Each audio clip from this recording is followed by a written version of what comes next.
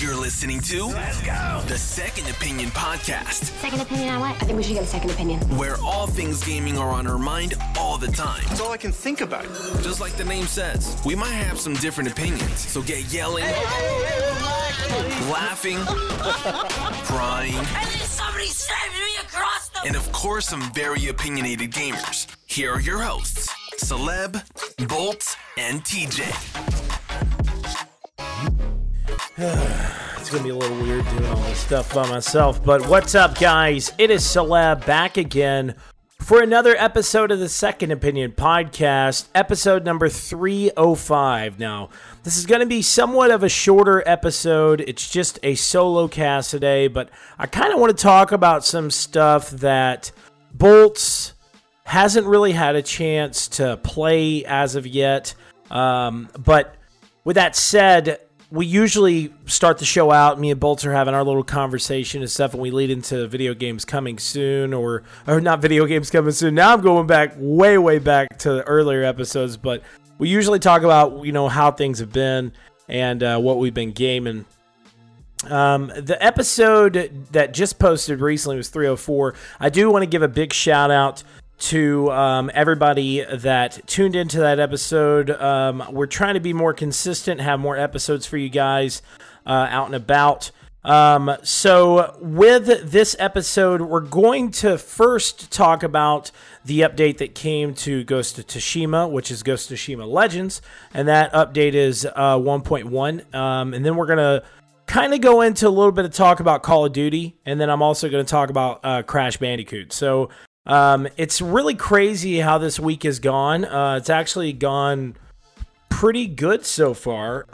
Things have been working out really well, and I know I'm going to sound like a really bad dad saying this, but oh God, this sounds so horrible, but as some of you may know, it is really tough being a parent. It really is. And, it's crazy that it's honestly crazy that me and Dara have two kids now, to be honest with you. So it gets really hard to have time alone or to relax or whatever else, because we're constantly going. So if we're not at work, we're at home pretty much working with the kids. So with that said, the last 2 days have been a little bit more relaxing. And I say that because the grandparents have been watching the kids the last couple of days. And I'm not going to lie, it's been pretty nice. So the house has been really quiet, but I do very much miss my kids. A lot. And it's weird. It's weird. The house has really been quiet today. I got home about 4-ish, and for the past 4 hours, it's been really weird, to be honest with you. But everyone needs that time. Everyone needs some alone time and relaxing time, especially when you work full time and you have kids. It's a lot. It's a lot to deal with, but. So first up, we're going to talk about Crash Bandicoot 4, It's About Time. I said we were going to talk about Ghost of Tsushima, but I want to talk about this because I'm going to have, on episode 306, I'm going to have my full review, but this is kind of more or less my impressions. I want to give a big shout out to my friends at Activision for actually providing me a code to check out the game and share my opinions, and I'm really digging the game. First off, visually, this game is stunning. I mean, it looks great. It runs on my TV. I don't know if this is a native aspect, but it runs pretty close to 60 frames per second. The visuals look unbelievable. And I'm not gonna lie, when the game was first announced and I saw the different look to Crash, I was kind of like, they changed his look. What are they doing? Because Crash is Crash, of course you look at this character and you automatically know that it's Crash Bandicoot, but those little subtle things, I was kind of like, why did they change him? Why didn't they just keep him the same way? But, this is more or less, even though this is the fourth installment, quote unquote fourth installment, the continuation of the series. This is almost a relaunch of Crash. And I'm excited to say that this game is freaking awesome, dude. Like, it is really, really fun. And the game is called Crash Bandicoot 4. It's about time. It's a full-on continuation of the series, and it looks so good, man. Like, there's so much to do. Of course, there's new characters, there's skins, there's easy traversal of like switching back and forth as well. I know that's a weird way of saying it, but like it's very easy to switch with your characters, and also the 2-player mode or co-op mode in there as well. It's not particularly a co-op mode, but it's like a pass and play mode, which is really cool. Me and my wife have been taking that, really taking advantage of that. Now, at this point in time, I've only played a little bit of the game, so I don't know if there is a full co-op mode in the game, but I do know there are new characters to play as. I'm very early in the game, and there's different dimensions that you can travel to. But one of the coolest things is that it still feels like classic Crash. But the great thing about it is that it also feels like such a new game. Like it feels like a soft reboot and an introduction of Crash to a lot of people that have not played Crash before, or it's a love letter to fans that have always played Crash. This game is still very much the original Dark Souls. I said that on the previous episode. It is very, very hard at times. And it can get irritating. I will state that. The reason why I say that is that there is a good chunk of different traversal. I could say that word now and it not sound weird. But it goes back and forth constantly, and if you are not particularly used to that style of gameplay, of it going from like this classic looking like run and smash and grab type of gameplay, it will be a little tough to kind of get used to.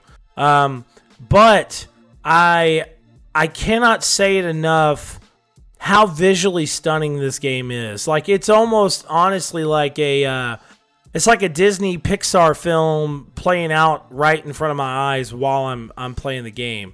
I did say this with Crash Insane Trilogy, which I thought was great. And if I can remember correctly, I gave it a 5 out of 5. It was one of my favorite games of last year. And big shout outs to Beenox for doing such an amazing job with it.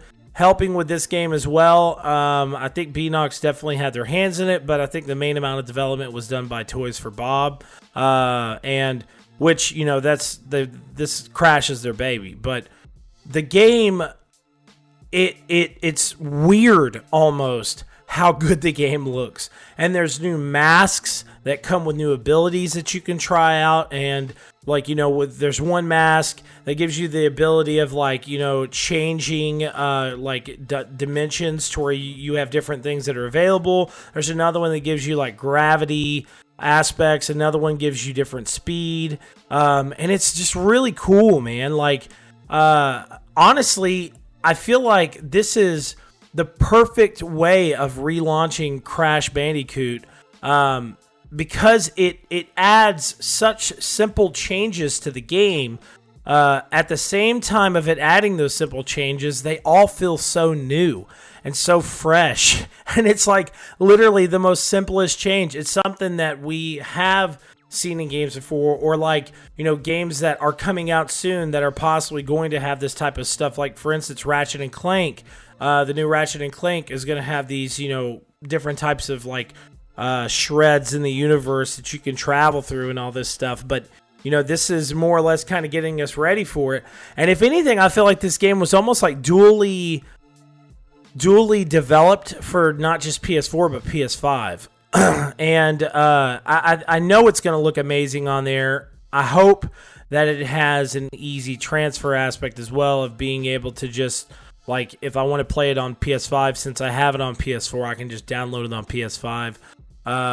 That's one little weird kind of thing right now with PlayStation. It's not as simple as it is with Xbox, to where you can just, hey, I got the game, I can just play it.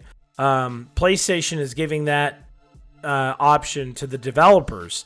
And I guess I can understand that, but at the same time, I don't. Like, if you already own the game and there's no reason or, like, real weird reason why you cannot just download the game. If you've already bought it on PlayStation, you should be able to download it. No questions asked. Because I have a ton of games in my digital library, and I really hope that there is no loops that I have to go through, or hoops, or whatever, however you want to say it, that hoops that I have to go through to just get this done. Because as I said a couple of years ago, I got to the point of just not really wanting physical copies of games, so I just bought everything digitally.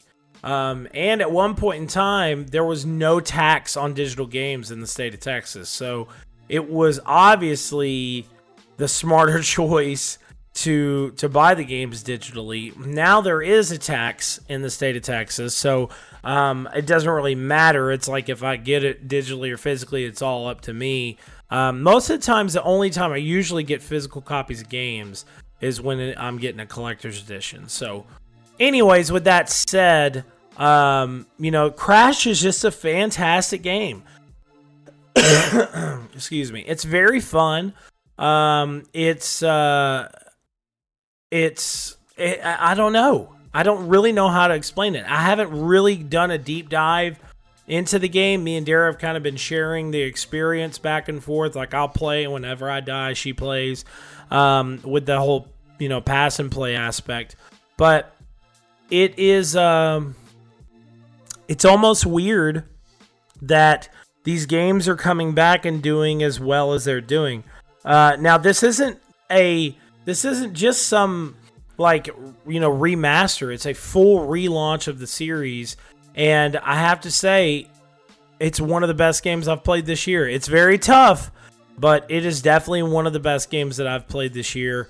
And I'll be sharing more of my thoughts on that in just the next couple of weeks. In the next couple of days. But anyways, moving on from that, we're going to talk about Call of Duty Black Ops Cold War. So Black Ops Cold War, the beta, has been around for some time for PlayStation now. We actually got the first week's beta, which was, I think it was October 7th through October 9th or something like that on PlayStation. But with this new beta, which is a cross-platform play beta, which lets PC, Xbox, and PlayStation players all play together, there's been a lot of really cool things. First off, I gotta say, I've never really cared about the field of view when it comes down to video games. But I have definitely changed my mind now, because I know this is something that has been around on PC for some time, but in this beta update, you are actually able to go to the display options and change the field of view from, like, originally I think it's 120, and I changed mine to 80, or I think I changed it to the lowest available, 60 I think, and let me read over this real quick. Players can change the default field of view from 60 to a larger value to see more on screen. So maybe it's opposite. I changed it to 120, I think. I don't really know, but I scaled it to where I can see so much more, and the game plays so much faster. It's ridiculous. It really does change the way that you play the game if you go into that display setting and change the field of view. And I hope this is something that they do on a lot of other first-person shooters on console, because this is something that is available on PC. I possibly think this is something that they actually did on Doom Eternal. I can't remember, but Doom Eternal was just a fast-paced game from the get-go. You know, it was one of those games that as you played it, there was never a time your heart was not beating nonstop. But with that said, we did share our early impressions on the first part of the beta, which was like, you know, the first week and then kind of the 15th and 16th. Now, on that beta, which was access for all PS4 users, early access for PC and Xbox digital pre-orders. Level cap at that time was a total of 31. With that, there was a total of like the maps available were Miami, Satellite, Crossroads, Moscow, Armada, and Cartel. And probably my favorite maps out of those has to be, I would probably say Moscow and Satellite. Crossroads is cool and Cartel is cool, but the problem I have with Cartel is the bushes. Like there's bushes, and I think there's like marijuana plants growing and all this other stuff. And it's, oh my God, dude, it's so ridiculous how many people in the Cartel map, especially whenever you're playing like Combined Arms or Domination or something like that, someone will just lay down and you know, get a UAV, and they'll lay down in that, and they'll do like quick scoping and all this. Like, I don't have a big problem with quick scoping, but I do have an issue with, I've always had an issue on Call of Duty when people just like sit there and spawn kill. They'll wait in certain areas for certain players, or they'll wait behind a crate and just sit there the whole match and just shoot you. It drives me nuts. It really drives me nuts. But anyways, with those modes, there was originally Team Deathmatch, Kill Confirmed, Domination, Combined Arm Domination, Assault, and VIP Escort. Now, Team Deathmatch, of course, is always fun. Kill Confirmed, I'm really starting to get better at. Domination is fantastic. Even on, you know, previous Call of Duties, Call of Duty Mobile, me and Dara ran Domination all the time. Combined Arms Domination is great because in Combined Arms, it's more or less like a battlefield mode in Modern Warfare. So you can drive around on motorcycles, on jet skis, you can fly helicopters, you can, you know, do all kinds of stuff, and it really adds to that whole war aspect. It's really, really cool to see someone come riding in on a motorcycle and pull their gun out. Or like in oh my God, Armad, which is the sea map, is such a good map, especially when you play it on Combined Arms Domination. It's really, really fun because it's like a bunch of ships that are connected via cables, and you can like zip line across, or you can jump in a jet ski and like, you know, really quickly get across to the other side of the map. Or probably one of my favorite modes is like jumping out off the side of a ship and actually being able to swim under the ships that people are on top of to the other side of the ship and go to those certain domination areas. It's such a cool aspect. And I don't really remember being able to have the ability of like really shooting and doing pretty much whatever you want to underwater. But you can do that in Black Ops Cold War now, and I find it so satisfying. When I'm on a jet ski and I'm going around all these ships, I got people shooting at me. I jump off the jet ski, go under a boat to the other side, and like while I'm under, recently in a match, I was going under the boat, and someone was actually following me, and I turn around and I see him. At first, I thought it was just one of the animated sharks that was like floating around in the bottom of the ocean, but I realized it was a person. I was able to shoot him, come up, switch to my rocket launcher, lock onto an enemy ship that had a turret on it, and then blow them up because their health was already really low. So the fact that I was able to do all that from like underwater was really, really cool. And as I said, I got the field of view scaler changed so I could see so much more. The gameplay runs so much smoother and so much faster in that perspective. One mode that I have to say I'm not the biggest fan of is VIP Escort. I played it once. Maybe I just need to give it another chance and play it again. The beta did get extended until the 20th. Maybe I just need to relax and be like, this is, so new.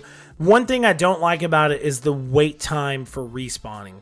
So you literally, if you get killed, you have to wait out the rest of the match until your team either, escorts the VIP or gets the other team's cash, I think.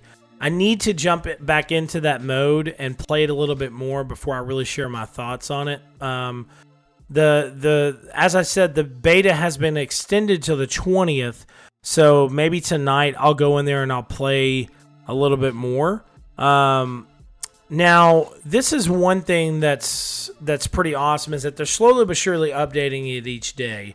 And with this new 17th through the 20th beta, Saturday through Monday, open to all players available, they have all these maps on there. They have Alpine, which is really fun. And then they also have a new mode that is in there as of today, and I need to go and play it, and it's Control, so I'm going to check that out. But one other mode that they added in is Fireteam Dirt Bomb. So Fireteam Dirt Bomb is almost like Plunder from Warzone. You launch in with a team of 4, launch into a somewhat large, semi-large scale map, and whenever you get in, you go around the areas and you collect as much uranium as you can. Now you can find dual packs that will let you, instead of carrying 5 uranium at a time, let you carry 10 uranium at a time. And then same exact thing with armor packs. You have to pick those up and you can carry, up to 10 armor at a time. But one cool thing that I noticed is that when you find these boxes or crates throughout the map, not only do they have more uranium, but they also have kill streaks, or they'll have artillery drops, or you can call in a chopper gunner. The chopper gunner was probably one of my favorite things, and that's something that they're also introducing to zombies this year. It's the first time they've ever done something like that. But as you play the game, if you do get a chopper gunner, you actually take the point of view of the gunner in that helicopter, and you're able to just pretty much lay waste to everybody. So it's really, really cool. But you also have the ability in those maps to, at certain points in times, like Alpine, whenever I was playing that, I was actually able to get into a chopper with someone else and shoot rockets down on them while I had someone else in the front gunner shooting down and killing people, laying waste. It was really cool. I will say this, though. Plunder is played in the full Warzone map. So I feel like in Plunder, I'm given a little bit more room to do what I usually do. And as my friend Jesus said, I am a pacifist when it comes down to playing Call of Duty. I'm a very passive player. I'm the type of person that I'm not going to drop into the TV station on Warzone or the airport. I'm not going to drop in there because I know there's a ton of people in that area of the map. I'm going to drop literally on the edge of the map and work my way around and just constantly gather cash. So I hope that they have Plunder in the new updated version of Warzone whenever Black Ops Cold War launches. I think that they will. I think Warzone is established enough that they're going to keep Warzone as is, or maybe they're going to do a whole Fortnite thing and just change the map. But my thing is, in Fireteam Dirty Bomb, I said Dirt Bomb earlier again. I don't know why I keep saying that. But in Fireteam Dirty Bomb, I don't really have a lot of area to be my type of gamer and kind of go around and collect stuff while the rest of my team is taking other people on. That's what I usually do in Plunder. As my team is going for, either assassinations or whatever they're called, hits, or they're, doing supply drops and all this other stuff, I'm going around the edge of the map and literally hitting every crate. So most of the times by each end of a match of Plunder that I'm playing, I usually have opened anywhere between 25 to like 35 or 34 crates.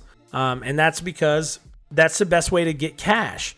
So if you go around, you're continuously getting cash. Most of the times, if you at least find like every 2 to 3 boxes, depending on the area, you're going to find a cash balloon as well. So you can send your cash off and not worry about a lot of people coming up and grabbing you. You have to have at least 150,000 to send into a cash balloon. Now you can send, if you only have 40,000, you can send it, but it's usually best to build it up to 150,000 so you can send it all at once instead of sending 40,000 and then finding that extra 110,000. You're like, well, shit, I don't have a cash balloon. But with that said, comparing that mode to Fireteam Dirty Bomb, I like Fireteam Dirty Bomb, but it definitely needs some work. I feel like some of the weapons are still very overpowered. Like the MP5 is, to me, is really, really overpowered.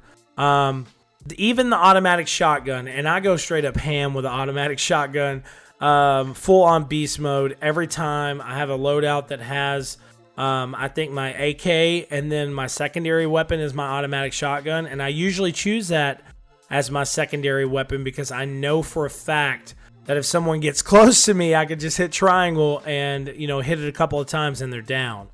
But it is definitely overpowered. Another thing too that I wouldn't say bugs me, but is something that I feel it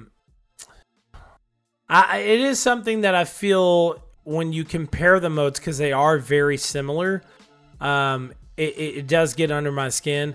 And as I said, comparing this to Plunder, I feel like I have a better advantage of really doing good in a match in Plunder compared to Fireteam Dirty Bomb, because there's some players in this mode that are just really, really good. And I'm just more of a moderate player. So on Plunder, I usually get anywhere between 4th and 1st place every time I play. And that's because I play the way that I play. And also, if I get a chance to, I usually match up with my friends like, Wesley or Jesus or Travis or Elvin or whatever else. And we all have the understanding that, hey, listen, y'all go do what y'all are going to do. I'm going to go around the edge of the map and just continue to collect cash. So the thing about it on Plunder is that when you collect that amount, you are marked on there. And I hope with Fireteam Dirty Bomb, if that is going to be a mode that they're going to launch into their version of Warzone, if there is a version of Warzone that they specifically work on, I hope that they do that. I hope that they, like, if you get up to 10 uranium at a time, you pop up as like a glowing marker, like a nuclear symbol pops up and it's like, hey, they have 10 uranium. I don't know. That's just me. But when you collect your uranium, you go up to the dirty bombs and it automatically starts depositing the uranium into those bombs. So then if you get it to the top and you fill it all the way up, then you have the chance to detonate the bomb. You get a good chunk of XP for your team and points for your team. And then the bomb, within a certain, like a minute or 50 seconds or something like that, it blows up. I think it's actually shorter than that. And anybody in the area will be killed. No questions asked. But my thing is that I feel that it is a very chaotic mode. I feel Plunder is more structured, and Fireteam Dirty Bomb is just like, I mean, bro, it's like in your face constantly.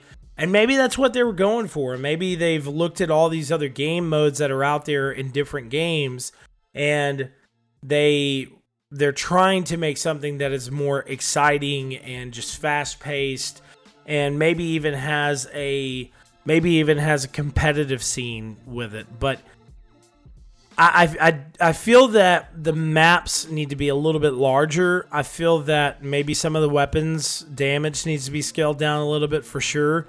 But I will have my full impressions of this week's beta very soon with my coworker Dustin over from Cinelinks.com. We were both provided with early access beta codes for PS4 by Activision, so I will state that. But I do have to give a big shout out to Activision for letting us have the chance of playing the game. And I so far have very much liked the normal multiplayer and domination, combined arms. I even sometimes like Fireteam Dirty Bomb, but that just depends on if I get a good team. If I don't get a good team, then I'm not going to lie to you. I'm probably not going to have a very good time. So, moving on from that, I want to talk about Ghost of Tsushima, and after this, I have 2 segments to talk about. And one of those segments is some comments that Phil Spencer had made, and another segment is about the PlayStation user interface. So, but Ghost of Tsushima 1.1 has officially launched. It is free for all players, and it adds a 4-player co-op mode that you can play survival. There's new challenges coming out in the next few weeks. And I'm really excited to see what is coming with those. It will be post-launch raids, and you have 4 unique classes. You have new legendary cosmetics, Legends photo mode, which if you want to access a photo mode, you actually have to turn either matchmaking off completely. I think that's actually the only way to do a photo mode, which didn't make sense to me. Or you have to actually create a party and make the match make it to where you do your photo mode in the match. So you invite everyone to your party, and then you have to make that match accessible for photo mode. I think possibly because whenever you go to the photo mode, it'll pause their games as well, which is understandable that they would make it like that. But you have custom geared loadouts, time played counter. You also have the new games plus mode, a new horse, mysterious new merchants, and new dies, powerful new charms, new trophies, and that's just in the normal version of the game.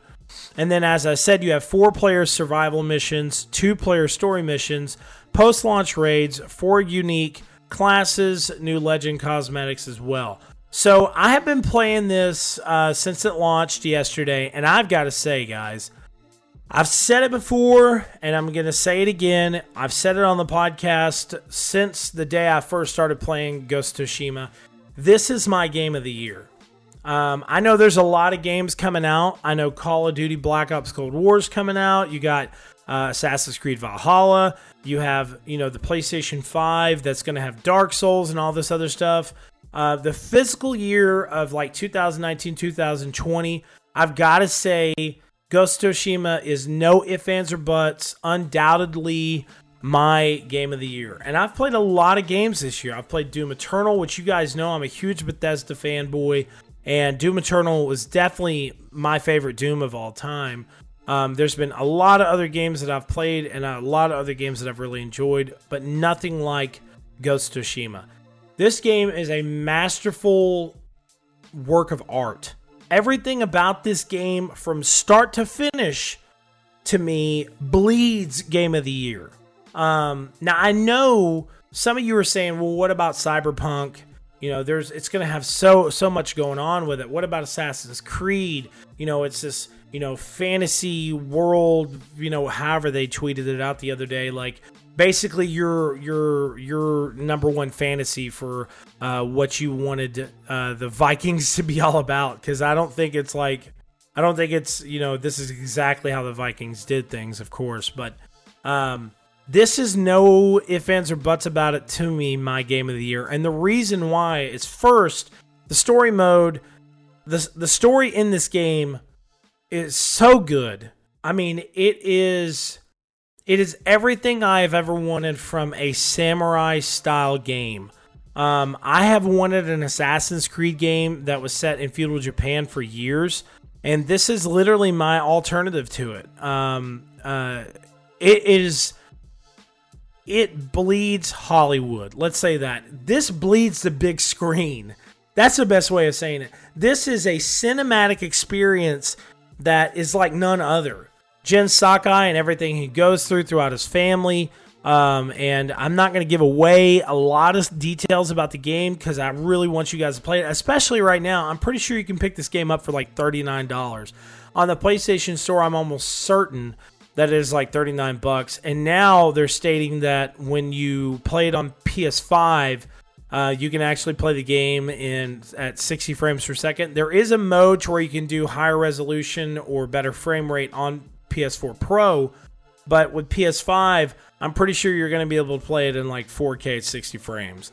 And like, why wouldn't you want to do that? So, if they're continuously supporting Ghost of Tsushima Legends and these raids are going to be coming out over the next like 5 to 6 months, it's going to be something I'm going to download on my PS5 and I'm going to play continuously because this game is unbelievable. And the fact that Sucker Punch didn't charge people for the 1.1 update is such a huge deal because it is a brand new mode that really no one even knew was coming. Like, I finished the game, I platinumed it, and as you guys know, you can look at my trophies. I do have some of my trophies hidden because of some of the reviews and stuff that I do, but I think you should be able to at least look at my platinums, and I only have 3. I got 3 platinums.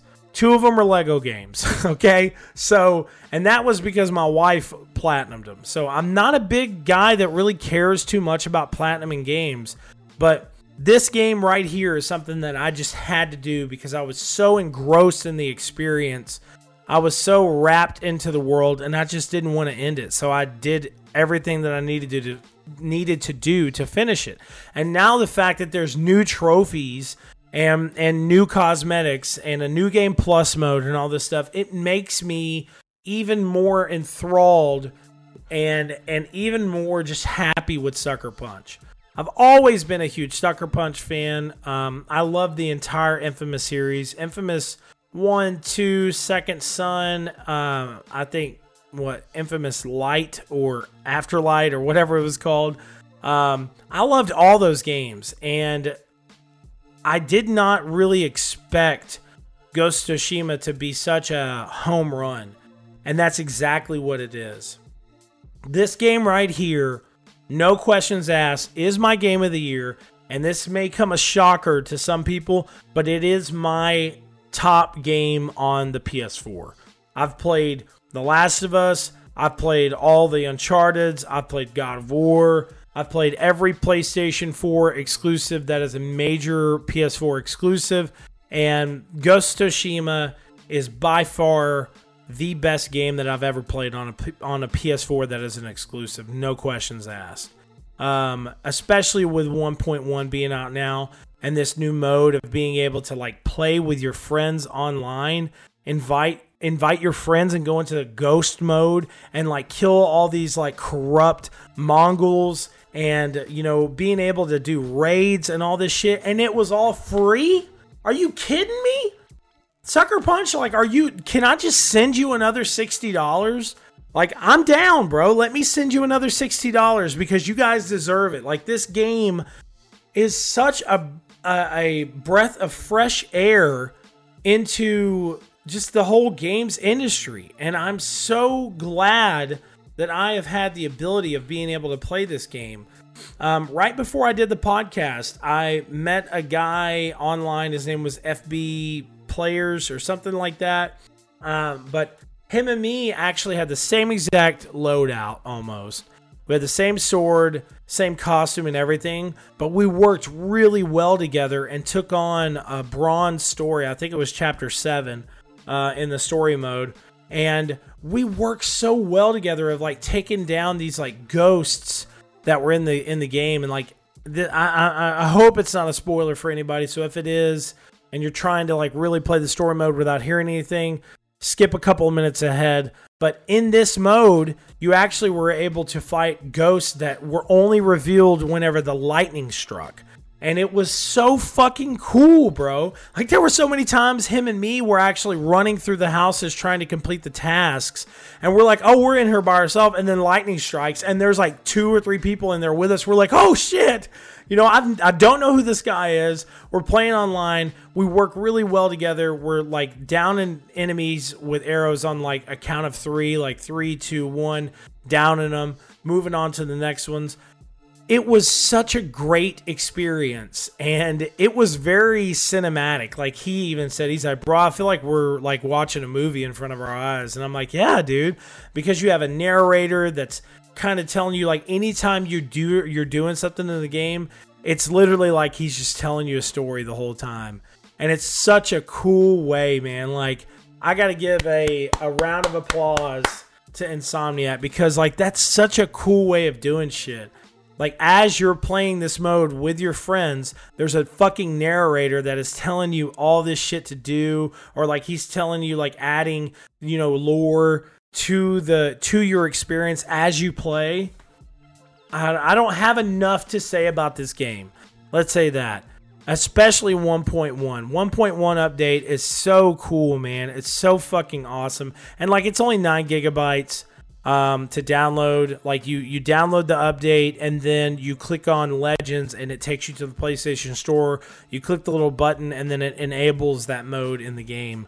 So I'm just shocked, dude. Like, I knew I was gonna like it, but I don't think I knew I was gonna like it this much. So, as I said, if you want to, you can save this little bit and hear me say it right now. Ghost of Tsushima, no questions asked, is my game of the year, and is my literally the top best PS4 game on the market. Hands down. It is the best PlayStation 4 game to play. If you have not had a chance to play it, play it. God of War, work of fucking art. The Uncharted series, work of fucking art. Everything else that I've played that is a PlayStation exclusive, for the most part, great fucking games. Bloodborne, all this shit, amazing. Ghost of Tsushima, no questions asked, is the cinematic and story-based game that I have, like, the best cinematic story-based game that I have played in years.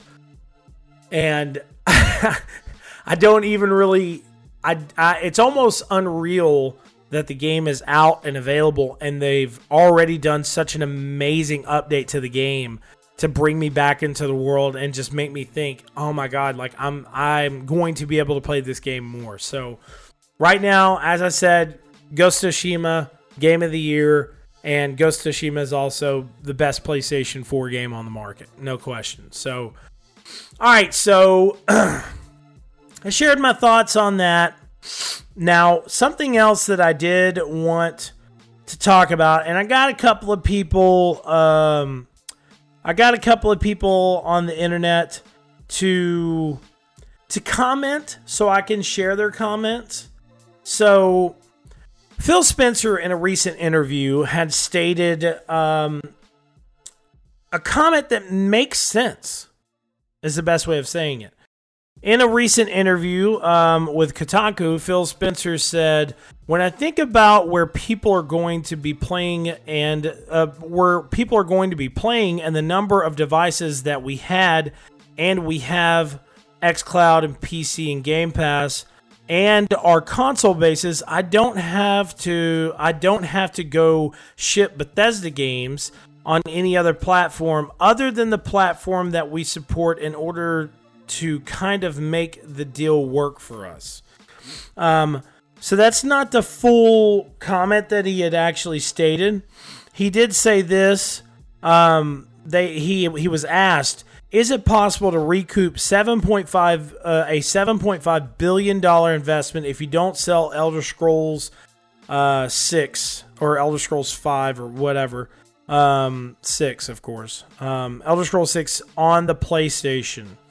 Phil Spencer said yes, very quickly. He then paused and says, I don't want to flip about that, he added. This deal was not done to take games away from other players, other player bases like that. Nowhere in the documentation that we put together was, how do we keep other players from playing those games? We want more people to be able to play games, not fewer people to be able to play games. But I'll also say in this model, I'm just answering directly the question that you had. When I think about where people are going to be playing and the numbers of devices that we had, and xCloud and PC, Game Pass, and our console bases, I don't have to go ship those games onto any other platform other than the platform that we support. We do know that Microsoft has made a big studio purchase and kept its new franchise multi-platform before. That is, of course, with Mojang. So it wouldn't be wild to see Fallout 5 on PlayStation 5. For now, Spencer has said that platforms for future ZeniMax games will be determined on a case-to-case basis. So we all know this, okay? And this is a really, really big deal to some, and also is kind of like not really a big deal. This is what I have to say about this, and then we'll get into everyone else's comments. I'm a Bethesda fan. I've said it on the podcast 1,000 times. Since this announcement was made, Microsoft made a deal and bought Bethesda. Bethesda is no questions asked my favorite video game company. You know, I know I just gushed all out the wazoo about Sucker Punch.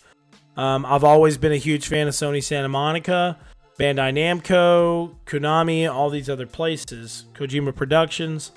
But Bethesda has a very near and dear place in my heart. Going to QuakeCon for 10 years, meeting the Bethesda staff, all the people at id Software, Machine Games, every studio that Bethesda owns, ZeniMax, you know, it doesn't matter the studio. Every time I've gone to QuakeCon, I've been met with such love and respect, and just overall, like, they are gamers.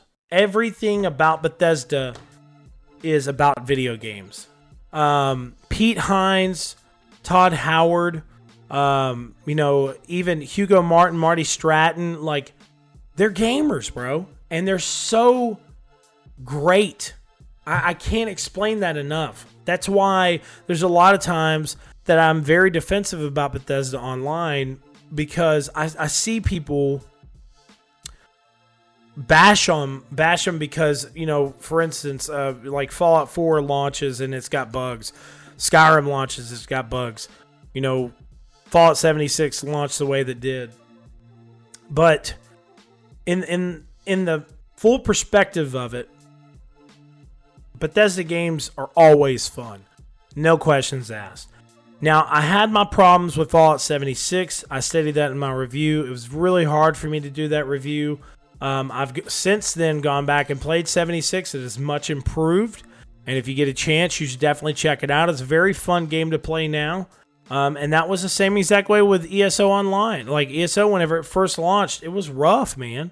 But, you know, over time, ZeniMax was given a lot more time to just expand and just do what they needed to do to make this an experience that gamers would love to play with their friends. And now Elder Scrolls Online is one of the best MMOs that you can play. No questions asked, especially on console, dude. Like, PC, there's a million MMOs that you can go on and play with your friends, whatever else. But when it comes to consoles, there's really not a lot that you can play. I'm trying to think of some, like DC Universe. I think that's still a thing. Honestly, I don't know, bro. I really don't. I haven't played DC Universe in forever. Maybe it's already shut down. I feel stupid if it is. But Elder Scrolls Online is definitely something that you should check out, as well as Fallout 76. If you're a Fallout fan, you should definitely check it out, especially now. They've done a lot of updates to the games. A lot of the bugs are gone. There's still work to be done, but it's a constant effort to get it fixed. So, with that said, this leads into what we're talking about now, and I feel that Phil Spencer is a gamer as well. You know, he, of course, wants to do what is best for the brand that he's representing. and he wants to have great exclusives on their console. So if they announce Elder Scrolls 6 is a Xbox exclusive, or if they say Elder Scrolls 6 is a timed Xbox exclusive and it will not be coming to PS5 for 2 years, or whatever they announce, if the words Elder Scrolls exclusive on Xbox pop out of Phil Spencer's mouth or anyone at Bethesda, I mean, I've already said it before on the podcast, I'll say it again. Xbox has me as a player, no questions asked. Doing a move like this and buying a studio like this is a mega move. It's a mega move. That's like if right now, if PlayStation announced within the next 2 months that they're buying EA, or they're buying fucking Ubisoft, or they're buying Bandai Namco or Konami or whatever. Everyone, all these PlayStation fans and fanboys or whatever else had stated, well, what if PlayStation announced that they're, buying, EA or buying Konami? Cool. Okay. If maybe that's the gaming industry that we're moving into. Maybe we're getting to that point that these companies are really going to start buying mega fucking studios. Like, I could totally see Microsoft buying Sega. I've heard people say it before. I've said it before. I could totally see them buying Sega. I could see PlayStation coming out and saying, hey, listen, we're not the same financial company that Microsoft is, but we're going to have exclusives on our console. So let's buy Konami and make Silent Hill, Castlevania, Metal Gear Solid, and so on and so forth. Contra, all these games. Let's make them exclusive on PlayStation. I could see that happening if cards are played properly. But I can also see Microsoft coming out and, they already stated that this isn't going to be the last studio they're going to buy. So they're obviously already in talks with other studios about purchasing the IPs and the full studios. So if that situation occurs again, what's the reason for not having an Xbox? You know what I'm saying? Or what's the reason for not having Game Pass? Because Phil has stated before, and Xbox has stated before, that what they want with Game Pass is that they want to give you the choice. You can either play Xbox exclusive games through Game Pass or through xCloud on, in the long run, on your mobile phone and your TV, whatever. Or you can go out and buy a premium console like the Xbox Series X that is going to run, 4K, 120 frames per second, has a great processor, great memory, all this other stuff, and have like a really awesome experience right there if you don't have the best internet. So me personally, as I said just a couple of minutes ago, this is a significant purchase that makes me a more centralized PlayStation fan realize why I have to have an Xbox. Because if games like Wolfenstein, Doom, Elder Scrolls, Dishonored, all these games are going to be, Fallout, are all going to be on Xbox exclusive, why not own an Xbox? Why not be a Game Pass member? Because all their exclusive are always free on Game Pass. That's something that they have said continuously. If it is a first party, like if it's an Xbox exclusive game that launches on our console and whatever else, we're going to have it available on Game Pass day one. So why wouldn't you do it? You know what I'm saying? So that's my problem, is that I've seen a lot of people online just overreact about Phil's comments. And though, yes, we are left in a very dark space of we don't know what we're going to do. I will say, me personally, because I'm very excited for the PS5, if I had to choose what to play Elder Scrolls on or Fallout on, if I could choose my PlayStation 5, I would. But if I can't, of course I'm going to play it on Xbox, because it's fucking Elder Scrolls. Hello. It's Fallout, it's Doom, it's Wolfenstein. It's all these huge IPs that are mega games. And then let's not forget about Starfield. You know, we've barely heard anything about that. We have no clue what that game's going to be about. But, you know, it's coming from the fucking mind of Todd Howard.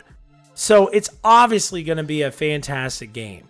So I want to add these comments in here. Matt from Cinelinks had stated, I do agree that what Spencer said, with what Spencer had said. However, I believe it will be a far more gradual undertaking than it would be by putting games on PS5.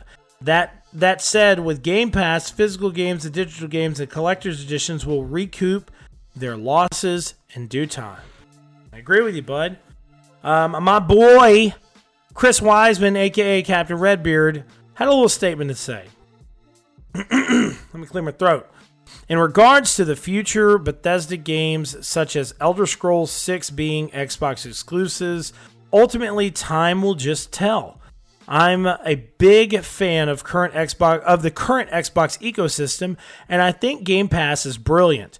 When the time finally comes that we actually see Elder Scrolls 6, that could be anywhere from 3 to 6 years from now. Who's to say where priorities in regards to exclusivities will be at that time? Ultimately, it comes down to motives. That's really the question. Did Microsoft acquire Bethesda for the purchase of the console exclusivity, or was it to strengthen the appeal of Game Pass, to strengthen their family of Xbox studios, or all of the above? Excuse me. I personally think it's the latter. What it means beyond that could be anyone's guess. But while we're thinking of what the acquisition means in terms of what we know of the games industry up until now, folks like Phil Spencer are just trying to protect what this could be, or project what this could be for Xbox and gamers in 3 to 6 years from now. That's really well said. I really appreciate your comment, Captain Redbeard, and I agree with you that Phil is just, at this point in time, he's just looking into the future, and that's what Xbox did with this purchase. They looked into the future, and they said, hey, listen, let's say, you know, Elder Scrolls is already deep in development, and we're going to have this on our console and PS5 and whatever else. But, you know, Elder Scrolls 2, 3, and 4, if I can believe right, were all Xbox exclusives. You know what I'm saying? Even Oblivion was a timed exclusive. I think that was Elder Scrolls 4. So, but Oblivion was a timed exclusive.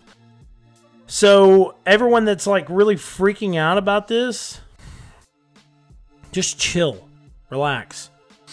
My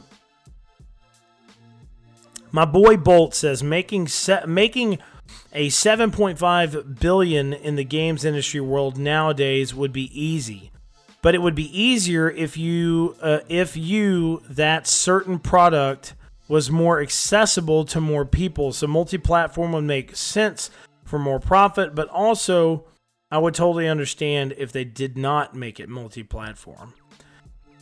Dustin Murphy from Blastway Game Reviews said, issue is they are looking at Xbox as a much bigger platform, and he's partially hinging on Bethesda's move to Game Pass sales. Issue Spencer has, not everyone will have Xbox. Most PlayStation users will shrug at the loss, but some fans like myself are disgruntled by this statement. Spencer answered the question more or less how it was asked about exclusivity, which, to say the least, seems like Xbox may be one of the only places to play the games unless you play it on PC. Well, Dustin, listen, I gotta say this, dude. Like, we can't be disgruntled about it. You know, I think you have a gaming PC. You're a big PC player. So you shouldn't be disgruntled. You and me do play PS4 a lot, but, you know, I mean, I look at it like this. With this purchase, it's going to make these Bethesda games even better. That's the best way I can say it. My friend Mark had stated, I think Microsoft in the long run will make Bethesda games a timed exclusive, only because the fan base is diverse between both consoles. For a while, Xbox and PC were the best platforms to customize your games to your liking. PlayStation was only able to download like 34 megabytes at the most of customization DLC for Fallout 4, from what I remember. Even though I plan on purchasing both consoles, I strongly hope they don't exclude PlayStation. Okay, so I appreciate everybody commenting, giving their opinion, and I hope you listen to this episode. So lastly, before we end this episode, I want to talk about the PlayStation user interface that has been announced and was shown off and was kind of a shock to me, because a lot of places out there were like, maybe this is a hint to the PlayStation UI. And I'm thinking, no, it's just going to be a little thing. They're going to show off the I always say UI, but they say UX features. So I thought that they were just going to announce the Burger King contest, but I was wrong. And they showed off the PS5 UX features like Control Center, Activities, Game Help, and more. Okay, so first off, the Control Center. One of the biggest highlights of this video was the Control Center. So it states right here on the PlayStation blog, Control Center is a really cool aspect which provides immediate access to almost everything you need from the system at a single press of the PlayStation button on the DualSense wireless controller, all without leaving the game. We've also added new features called Activities, designed to bring you closer to the key elements of gameplay. Activities are displayed via an on-screen card on the Control Center, which enables you to discover new gameplay opportunities, go back to things that you've missed, jump directly into levels or challenges you want to play, and much more. Some activity cards can be put into a picture-on-picture mode so you can actually view them without leaving your game. Navigating the interface, switching between games, and hopping into online matches occurs quickly as we rebuilt the entire software stack from the console to the network to bring you a truly next-gen experience. We believe the less time you have spending on interacting with the system, the more time you'll have playing games. We wanted to give you an early peek of the PS5 UX journey through this video walkthrough, so we hope you really enjoy the tour, blah, blah, blah, blah. They also showed off the PlayStation Store. So the PlayStation Store is not an app that you have to click on and access and load. It is literally just a card. So you scroll over to the PlayStation Store and you scroll down and you're in the PlayStation Store. It's all right there. So in this image that they shared, you can see Ratchet & Clank Rift Apart, Sackboy Big Adventure, Godfall, NBA 2K21, FIFA 21, PlayStation Plus Collection. It's literally all right there.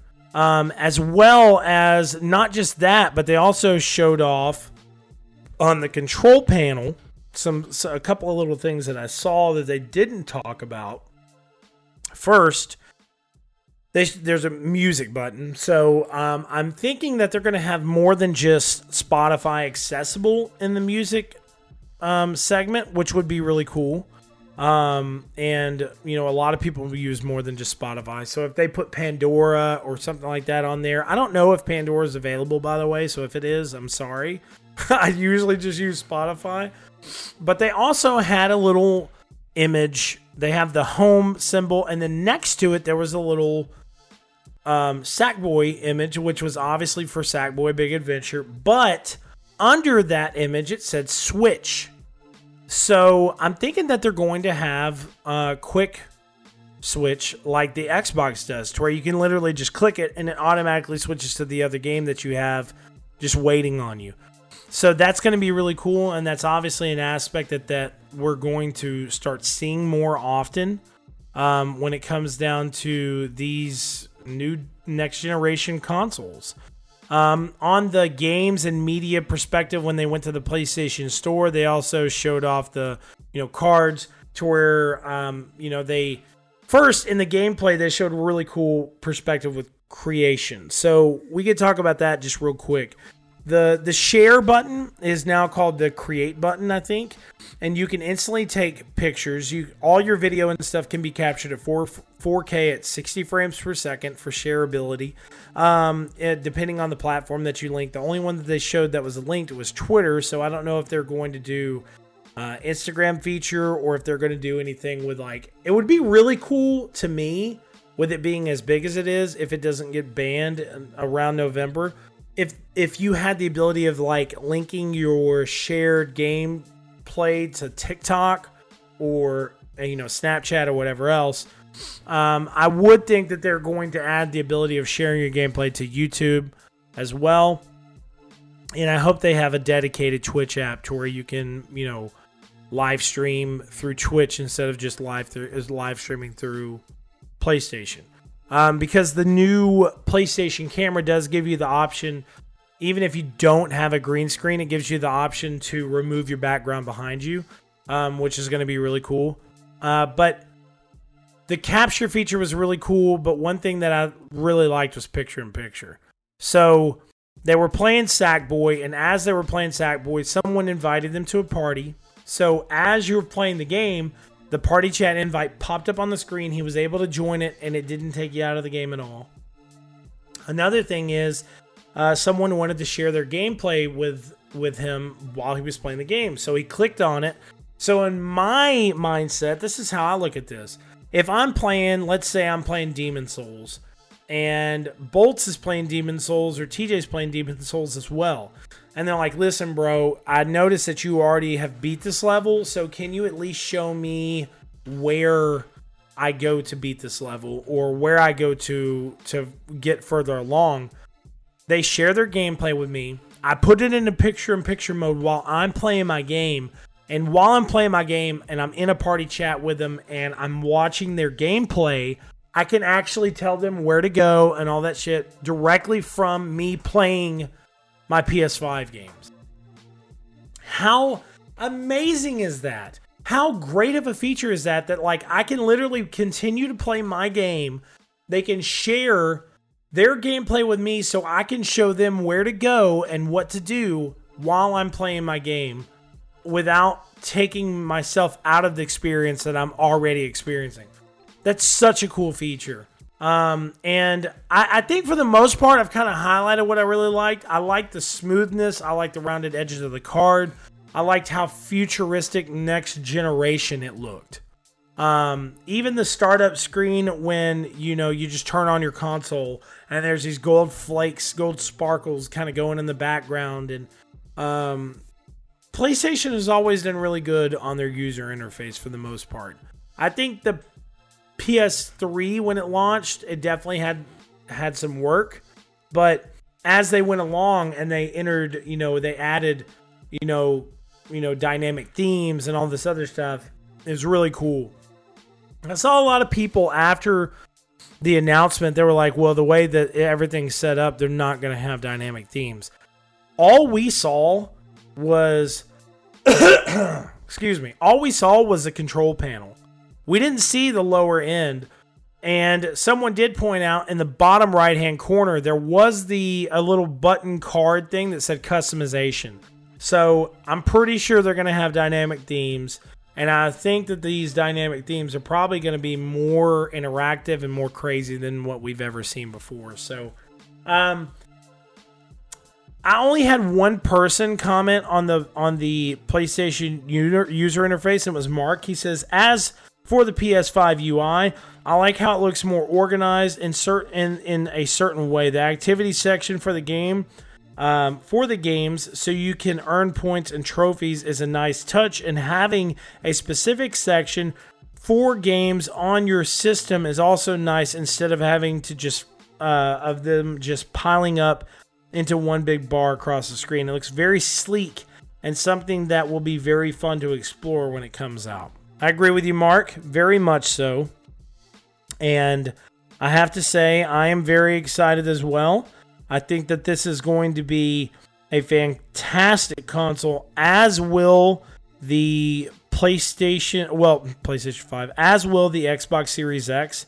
I think it all just depends on what you like. You know what I'm saying? And what your feel for gaming is all about. Because I think the DualSense is going to be one of the best controllers on the market to play with. No questions asked. I think the new Xbox is going to be great. If you're about Xbox controllers, play it. Hopefully, maybe there's going to be some way I could connect my PS5 controller to my Xbox and I'll get a better experience out of it. I don't know. I've never really liked the Xbox controller. But anyways, guys, this has been episode 305 of the Second Opinion Podcast, the solo cast of Celeb. I'm lonely and I've been on a rant for the past hour, but I hope you guys enjoyed. If you do get a chance, download Ghost of Tsushima. It's only $39 right now, and you get a free update, and you can play it online with your friends. Best game on PS4. Love you guys. Talk to you on episode 306. Check us out at Cinelinks.com. Peace out.